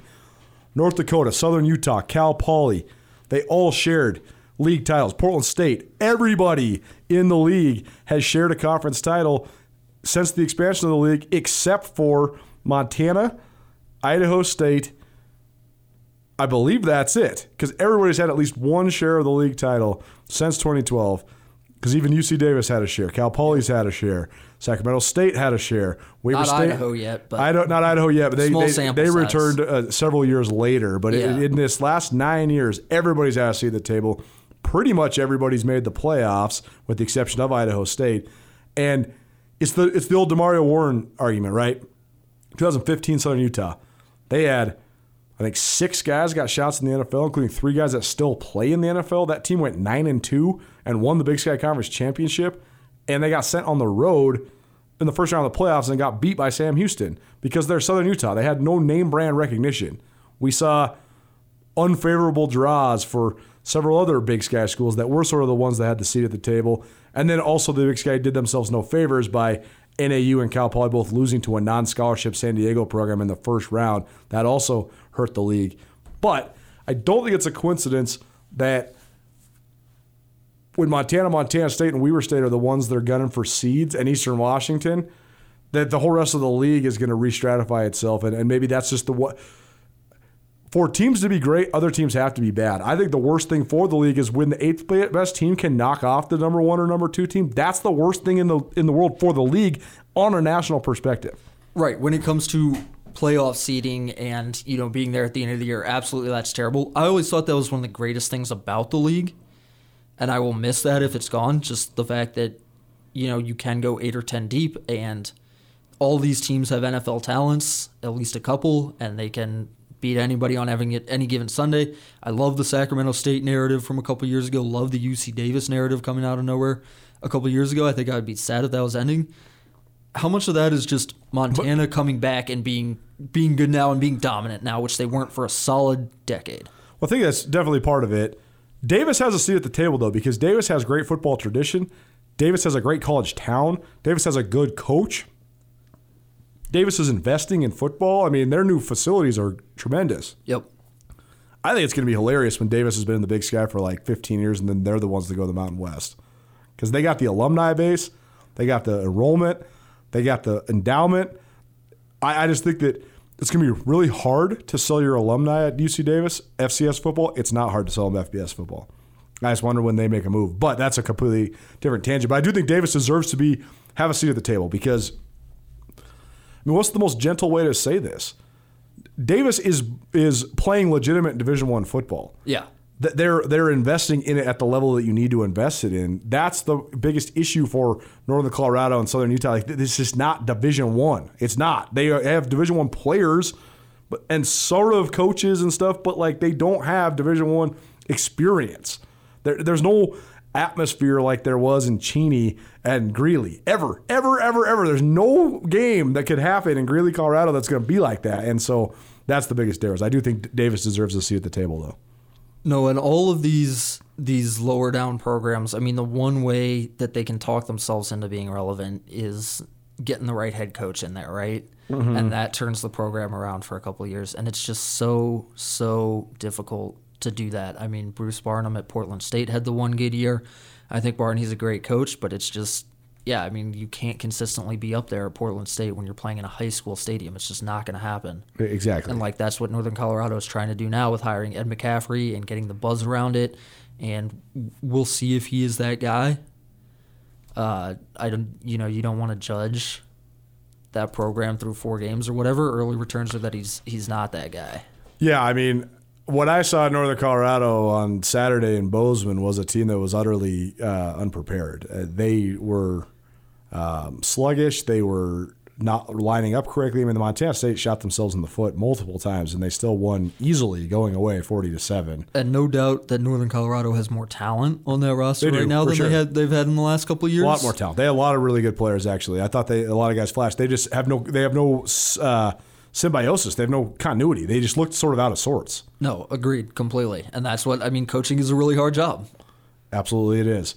Anything else on the league? I think that's the other part that's sort of interesting is that we usually would spend 45 minutes to an hour going around the league and all these fascinating matchups. And each week now there's only like 1 or 2 because a lot of the games are lopsided, particularly where we're sitting right now in Montana. Montana at Dixie State at Montana, yawn. Cal Poly at Montana State, I'm yawning again. We look around the rest of the league. Idaho Sac State is like the game of the week in the Big Sky. That's not good. That's what I'm saying. Weber has a bye. Eastern's playing at Northern Colorado. There's just, I'm just so interested to see the dichotomy between the confidence that can be garnered by just boat racing teams, but also the lack of preparation it gives you for when you play these premier matchups. Absolutely true. That's something I'll be watching a lot for Montana as we come to the end of the season. I mean, Montana's schedule from here is just, I don't know if you got it pulled up, but it's just, they don't have a difficult game until the end of the season. So we'll see how that plays out for them. Not having to play Weber, not having to play Davis, definitely helps the Grizz football team. So we'll keep you all up to date. Thanks for listening to the Big Sky Breakdown. Hope you like the new format. We'll have an interviews podcast for you. One more before Saturday's action. And in the meantime, you can always find all this stuff, SkylineSportsMT.com. For Andrew Houghton, I'm Coulter Nuanez. Thanks to Blackfoot Communications and Alpine Touch for proudly presenting the Big Sky Breakdown.